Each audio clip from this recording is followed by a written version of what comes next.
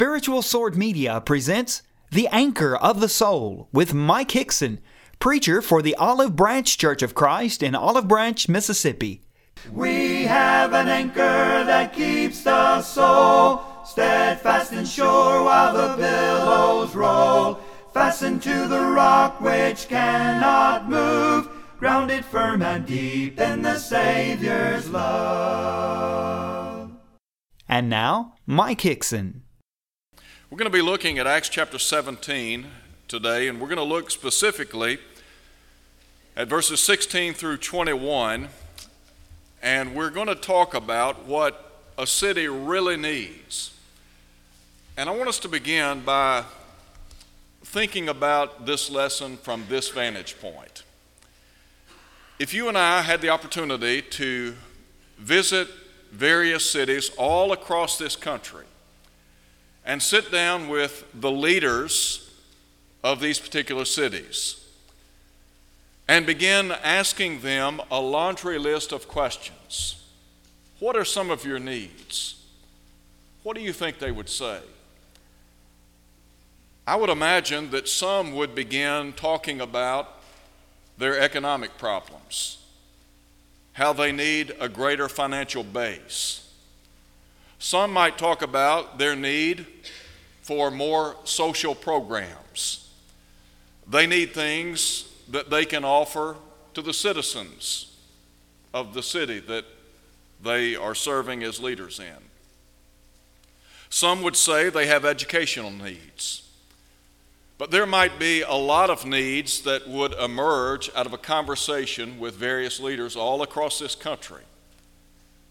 But I really believe that when you begin looking at the cities all across our country, what cities really need are Christ.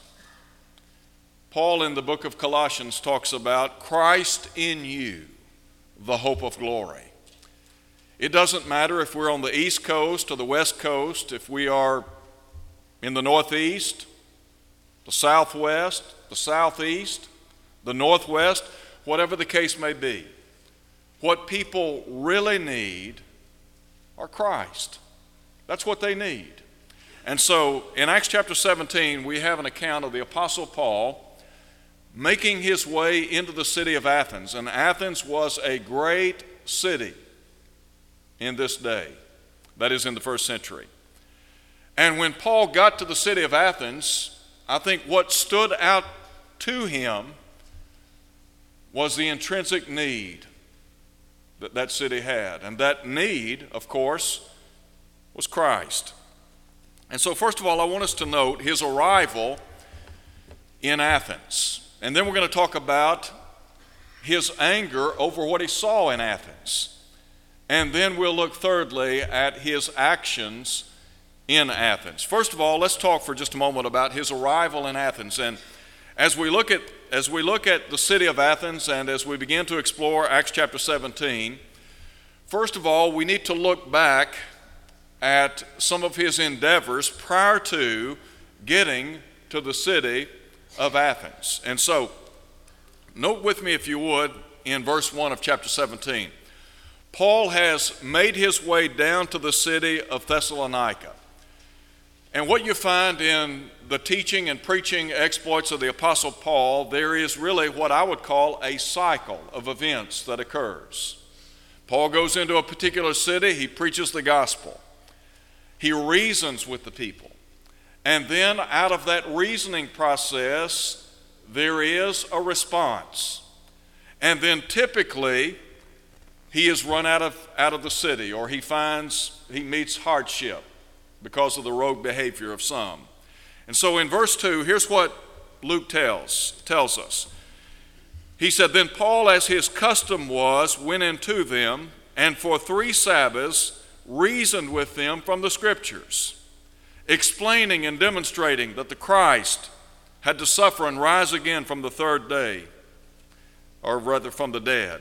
And saying, this Jesus whom I preach to you is the Christ. And some of them were persuaded. And a great multitude of the devout Greeks and not a few of the leading women joined Paul and Silas.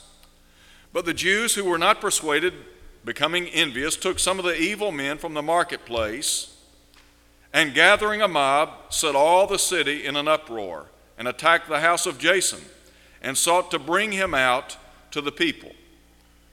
Verse 6, but when they did not find them, they dragged Jason and some brethren to the rulers of the city, crying out, these men, or these who have turned the world upside down, have come here too. And really what happens, Paul and Silas, they are literally run out of town. And so down in verse 10, they make their way to the city of Berea. Geographically, this was a distance of about 250 miles by land. By sea, it would have been about 3 days. So Paul and Silas, they make their way to Berea. And note, if you would, the events that transpire when they get to Berea. Again, this same cycle emerges. They reason with the people in Berea. The people respond, and then again, they meet hardship. But in verse 10, the Bible says, then the brethren immediately sent Paul and Silas away by night to Berea. When they arrived, they went into the synagogue of the Jews. That seems to be a natural thing with them. They sought out a synagogue to go and to preach and to teach.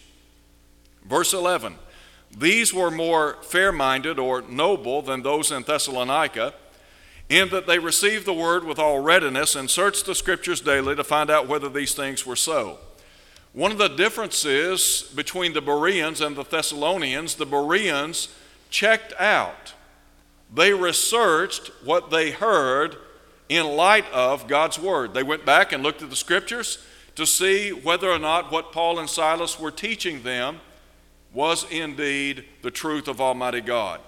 And so in verse 12, the Bible says, many of them believed, and also not a few of the Greeks, prominent women, as well as men. But when the Jews from Thessalonica learned that the word of God was preached by Paul at Berea, they came there also and stirred up the crowds. It's interesting that Paul, wherever he went, seemed to be met with opposition. And yet, in the midst of opposition, in the midst of that cradle of persecution, what happened to the church? It grew by leaps and bounds. And so, many people were obeying the gospel and becoming New Testament Christians. So we talk about the events that transpired prior to his arrival in Athens. But now note, if you would, his entrance into the city. Verse 14. Immediately the brethren sent Paul away to go to the sea, but both Silas and Timothy remained there. So those who conducted Paul brought him to Athens, and receiving a command for Silas and Timothy to come to him with all speed, they departed. Now, verse 16, while Paul waited for them at Athens. So Paul, he leaves Thessalonica, he goes to Berea, and now he's in Athens. Athens was a tremendous center of learning. Philosophies abounded in that day and time. It was really an intellectual hub. It was an elite center. And so here Paul finds himself in the midst of this great metropolitan city. Now, having said that, I want you to consider with me the anger of Paul over what he saw in Athens. Look again at verse 16. We think about his feelings, and then we're going to note the facts. The Bible says in verse 16, while Paul waited for them at Athens, his spirit was provoked within him when he saw that the city was given over to idols. This idea of his spirit being provoked within him really carries with it the idea of burning anger. And it is as if the more he saw, the angrier he became. Here's the Apostle Paul. He looks out over the city, and he sees that this city has given itself over to rampant idolatry, paganism, if you please. His feelings and the facts of the matter, Luke tells us the whole city was given over to idolatry. Now I think about Jesus during his earthly ministry. And there is what is called righteous indignation. And I think that's what Paul demonstrated while in the city of Athens. Back in John chapter 2, you remember Jesus went to the temple on one occasion? And when he went to the temple, he found people literally making merchandise of the house of Almighty God. And so he drove out those who were buying and selling in the temple. And that was, I think, a great example of righteous indignation. He was angry because people had sold out, spiritually speaking. Well, Paul here is angry, but his anger is because of the fact that the devil has had his way with these people. Here are individuals that are steeped in idolatry. Now let me ask this question. When we look around in the world today, let me ask this question. When you look around and you survey the moral landscape of our country, what comes to your mind? Does it not make you angry in a righteous sense of the word? Does it not literally boil your blood to see people who have become steeped in pluralism? The idea that, hey, your way is as good as my way, that all roads lead to heaven, there's no such thing as absolute truth. One religion, one philosophy is as good as another. Or what about this hedonistic lifestyle that so many have embraced in our day and time? That really finds its roots in the teaching of Epicurus. The Apostle Paul talks about those Epicurean philosophers. And really what they taught, pleasure is the chief aim of life. Look at people today. How if you begin to talk to them, what life is all about, what makes me happy? What brings gratification to my life? Paul talks about those who are lovers of pleasure rather than lovers of God. Some have become so steeped in a lifestyle that is at variance with the will of God that it's disheartening. And so when we look around in the world today and we see people who are embracing this spirit, this philosophy of pluralism or hedonism, I think about homosexuality. We love people who are caught up in a lifestyle of homosexuality, but we can't condone their behavior. And the reason is because God said it's wrong. But there are many in our society today that want to say, hey, it's okay. There are many in our world today that will take that moral issue and others, and they'll say we need to be accepting of that. When the Apostle Paul went to the city of Corinth, what did he find in Corinth? The Bible says he was met by people who were living in fornication and idolatry and adultery and homosexuality. Some were thieves, some were covetous, some were drunkards, some were revilers. And yet Paul went to that city with the intent of preaching the gospel to those people. He spent some 18 months in the city of Corinth preaching and teaching the word of God according to Acts 18 verse 8. And the Bible says many of the Corinthians hearing believed and were baptized. Now I said a moment ago that you could go to any city all across this country and you could begin interrogating the leaders of our cities all across this great nation as to the needs they may think they have. You would get a variety of answers, but really the basic need has not changed down through the years. You can go from city to city. Go back and look at the cities of Sodom and Gomorrah in Genesis chapter 18, verse 20. Sodom and Gomorrah, they were immoral cities. And Moses tells us that when God looked at the cities of Sodom and Gomorrah, he said their sin is very grave. Peter would tell us they became an example to all who would live ungodly. I think about Jonah. When Jonah was instructed to go to Nineveh, that great city, and cry out against it, because God said, their wickedness has come up before me. My point is, look, times may change. Generations come and go, but the things that make people tick, and the problems that people have, and the difficulties that people find themselves in, and the sins that people embrace, they have not changed. Maybe they're packaged a little bit differently, but really things haven't changed very much. And so, when you look at the Apostle Paul, you find him going into the city of Athens. He's upset, he's angry, he's mad, and the reason is because people have given themselves over to idolatry. Now, there's a third thing I want you to see as we look at our lesson text. And here's the question: what did Paul do about it? Let's note the actions of the Apostle Paul. Pick up with me, if you would, in verse 17. Therefore, he reasoned in the synagogue with the Jews and with the Gentile worshipers, and in the marketplace daily with those who happened to be there. Then certain Epicurean and Stoic philosophers encountered him, and some said, "What does this babbler want to say?"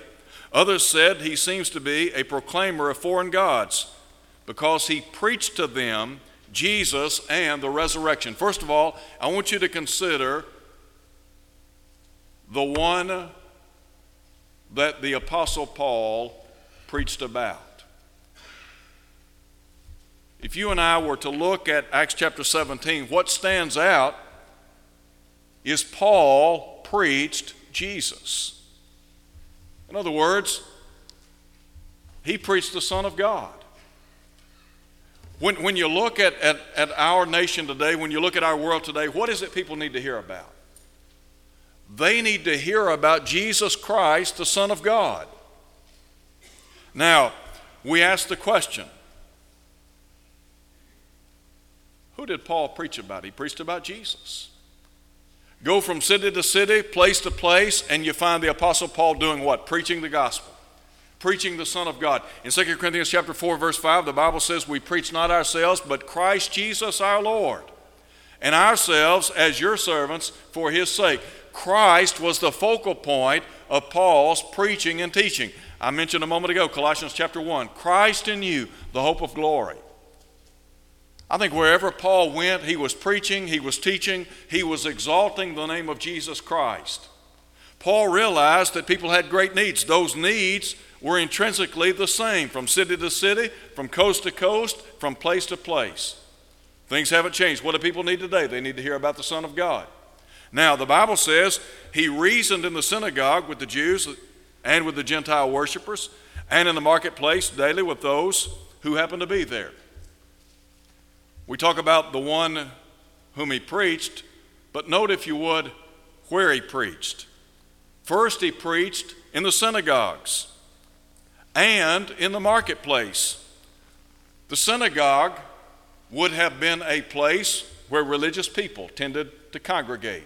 Jews and possibly Gentile proselytes, those who had converted over to Judaism. You can read about the stranger in the gate back in 1 Kings chapter 8. But nonetheless, Paul is here and he's reasoning with these people out of the scriptures about Jesus Christ, the Son of God. But then he goes to the marketplace. Now, the marketplace, I think about a great hub where people bought and sold and people traded in their commerce. And historians say in the afternoon, individuals tended to congregate and they would begin to teach on various things. And so I think the Apostle Paul, he took this opportunity to share the gospel with those in the city of Athens. Now, I want you to think about this for just a minute. When you think about Athens, Greece, what comes to your mind? I think about some of the great communicators of the past, some of the great philosophers of days gone by. Paul here was said to have talked to those who had embraced the teaching of Epicurus, and then also those who were Stoic philosophers. The Stoics, they were founded by Zeno, and they believed that everything was governed by fate. Now here he is in this great metroplex, if you please. He is surrounded by all of these philosophers, and they know all of these great philosophies, and they spend their time in nothing else but either to hear or to tell some new thing. They're always interested in the latest fad, the latest philosophy on the street. They know all of these great truths, but here's something they don't know. They don't know anything about Jesus. Yes, Paul went to the religious centers and taught those people about Jesus, the Son of God. But here he is in the metroplex, the marketplace, and he is having to identify for these people the Son of God. Now we talk about the application of Scripture and how Scripture is relevant from generation to generation, from age to age. Look at our society today. When I was growing up as a young boy, everybody, to my knowledge, knew about the Bible. Everybody knew about Jesus. When you talked about Eastern religions, they were foreign to most people. When you talked about Islam, we didn't even know what Islam was, the teaching of Islam, when I was a boy. I don't even know if I'd even heard about it. But that's not the case today.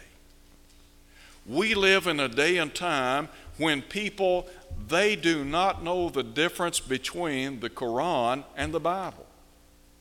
In their minds, both are God's Word. And so what do we have to do? We have to do just what Paul did nearly 2,000 years ago. We literally have to have our guns loaded. We need to know what we believe and why we believe it.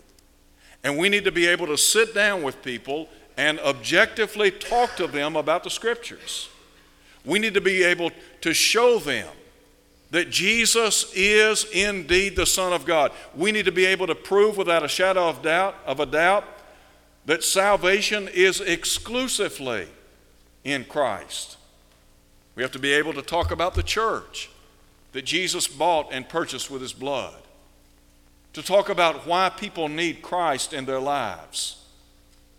Now, we talk about the one that Paul preached, the person he preached, the places where he preached, but note again the people to whom he preached. The Jews, the Gentile proselytes, and the philosophers. Just the people who lived in Athens. Some of those people had never heard about Christ. They may have known about some of the great philosophers of days gone by, but they were totally ignorant of Moses and the prophets. If I were to ask you today, who do you view as a candidate for Christianity? What would you say? My take is everybody is a candidate. We live in a day and time when our world sadly does not know Christ. We live in a country that sadly, in many places, they know nothing of Christ. Go from city to city and talk to people and really get to know people. And one of the things you'll find out, you'll come in contact with a lot of folks. They don't know anything about New Testament Christianity. They really don't know anything about Jesus. They don't know anything about the church. They don't know anything about life. They have no idea where we came from, what we're doing here, where we're going. And those are three basic philosophical questions that people have tried to answer for years. We have the answer. The answer is Christ in you, the hope of glory. When I look at the city of Athens, I really see a template for us today. What we ought to do is to learn from the teaching and the preaching of the Apostle Paul. To realize that there is a large world, there is a large sea of people out there that what they need is the gospel. They need Christ. I would encourage us, reach out to those who are lost and dying in sin. We talk about the moral ills of our country. We talk about some of the problems that we are facing in our society. I've said it before and I'll say it again. The answer to the ills of our nation and the world at large, it's Christ. I mean, we can talk about the economy. We can talk about politics. We can talk about social programs. We can talk about educational programs. We can talk about a lot of different things, but it all goes back to one thing. Men, women, and children need Christ in their lives. That's what we need. So, let me ask this question. Are you a Christian? Do you believe that Jesus is the Son of God? In a very articulate way, Paul preached the gospel to the people in Athens. And he warned them of a judgment to come. And whether we like it or not, we are moving closer and closer to the judgment. When the judgment will occur, I have no idea, but I know this. The Father has given the Son authority to execute judgment. One day, as Paul said, we shall all stand before the judgment seat of Christ to give an account of the deeds done in the body according to what we've done, whether good or bad. So when we stand before Jesus on the judgment day,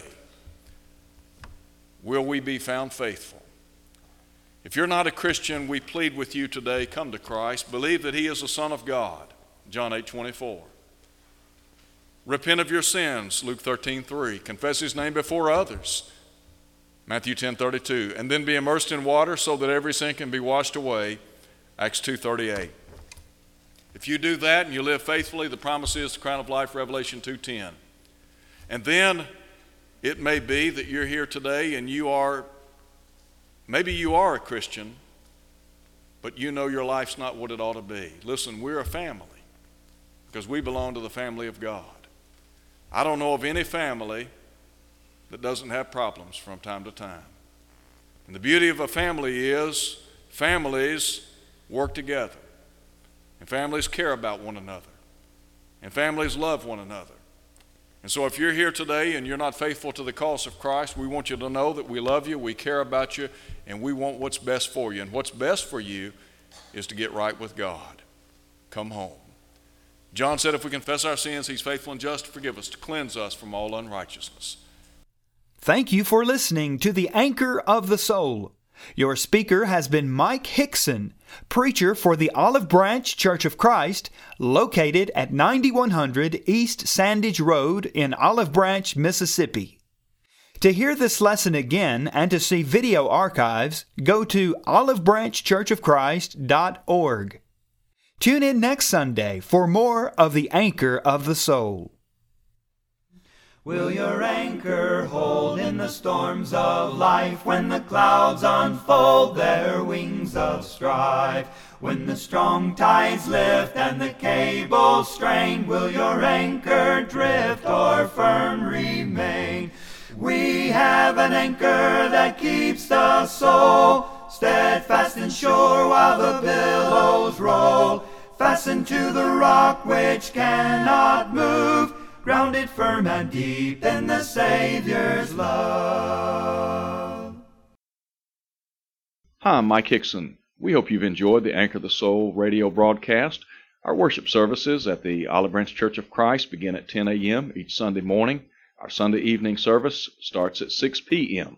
If you're in the Olive Branch area, we would love to have you visit with us. Services at the Olive Branch Church of Christ are streamed live over the internet each week. Please visit our website for additional details. That website is www.olivebranchchurchofchrist.org. Join us again next Sunday morning on this station at 8:30 a.m. for the Anchor of the Soul. This is a presentation of Spiritual Sword Media.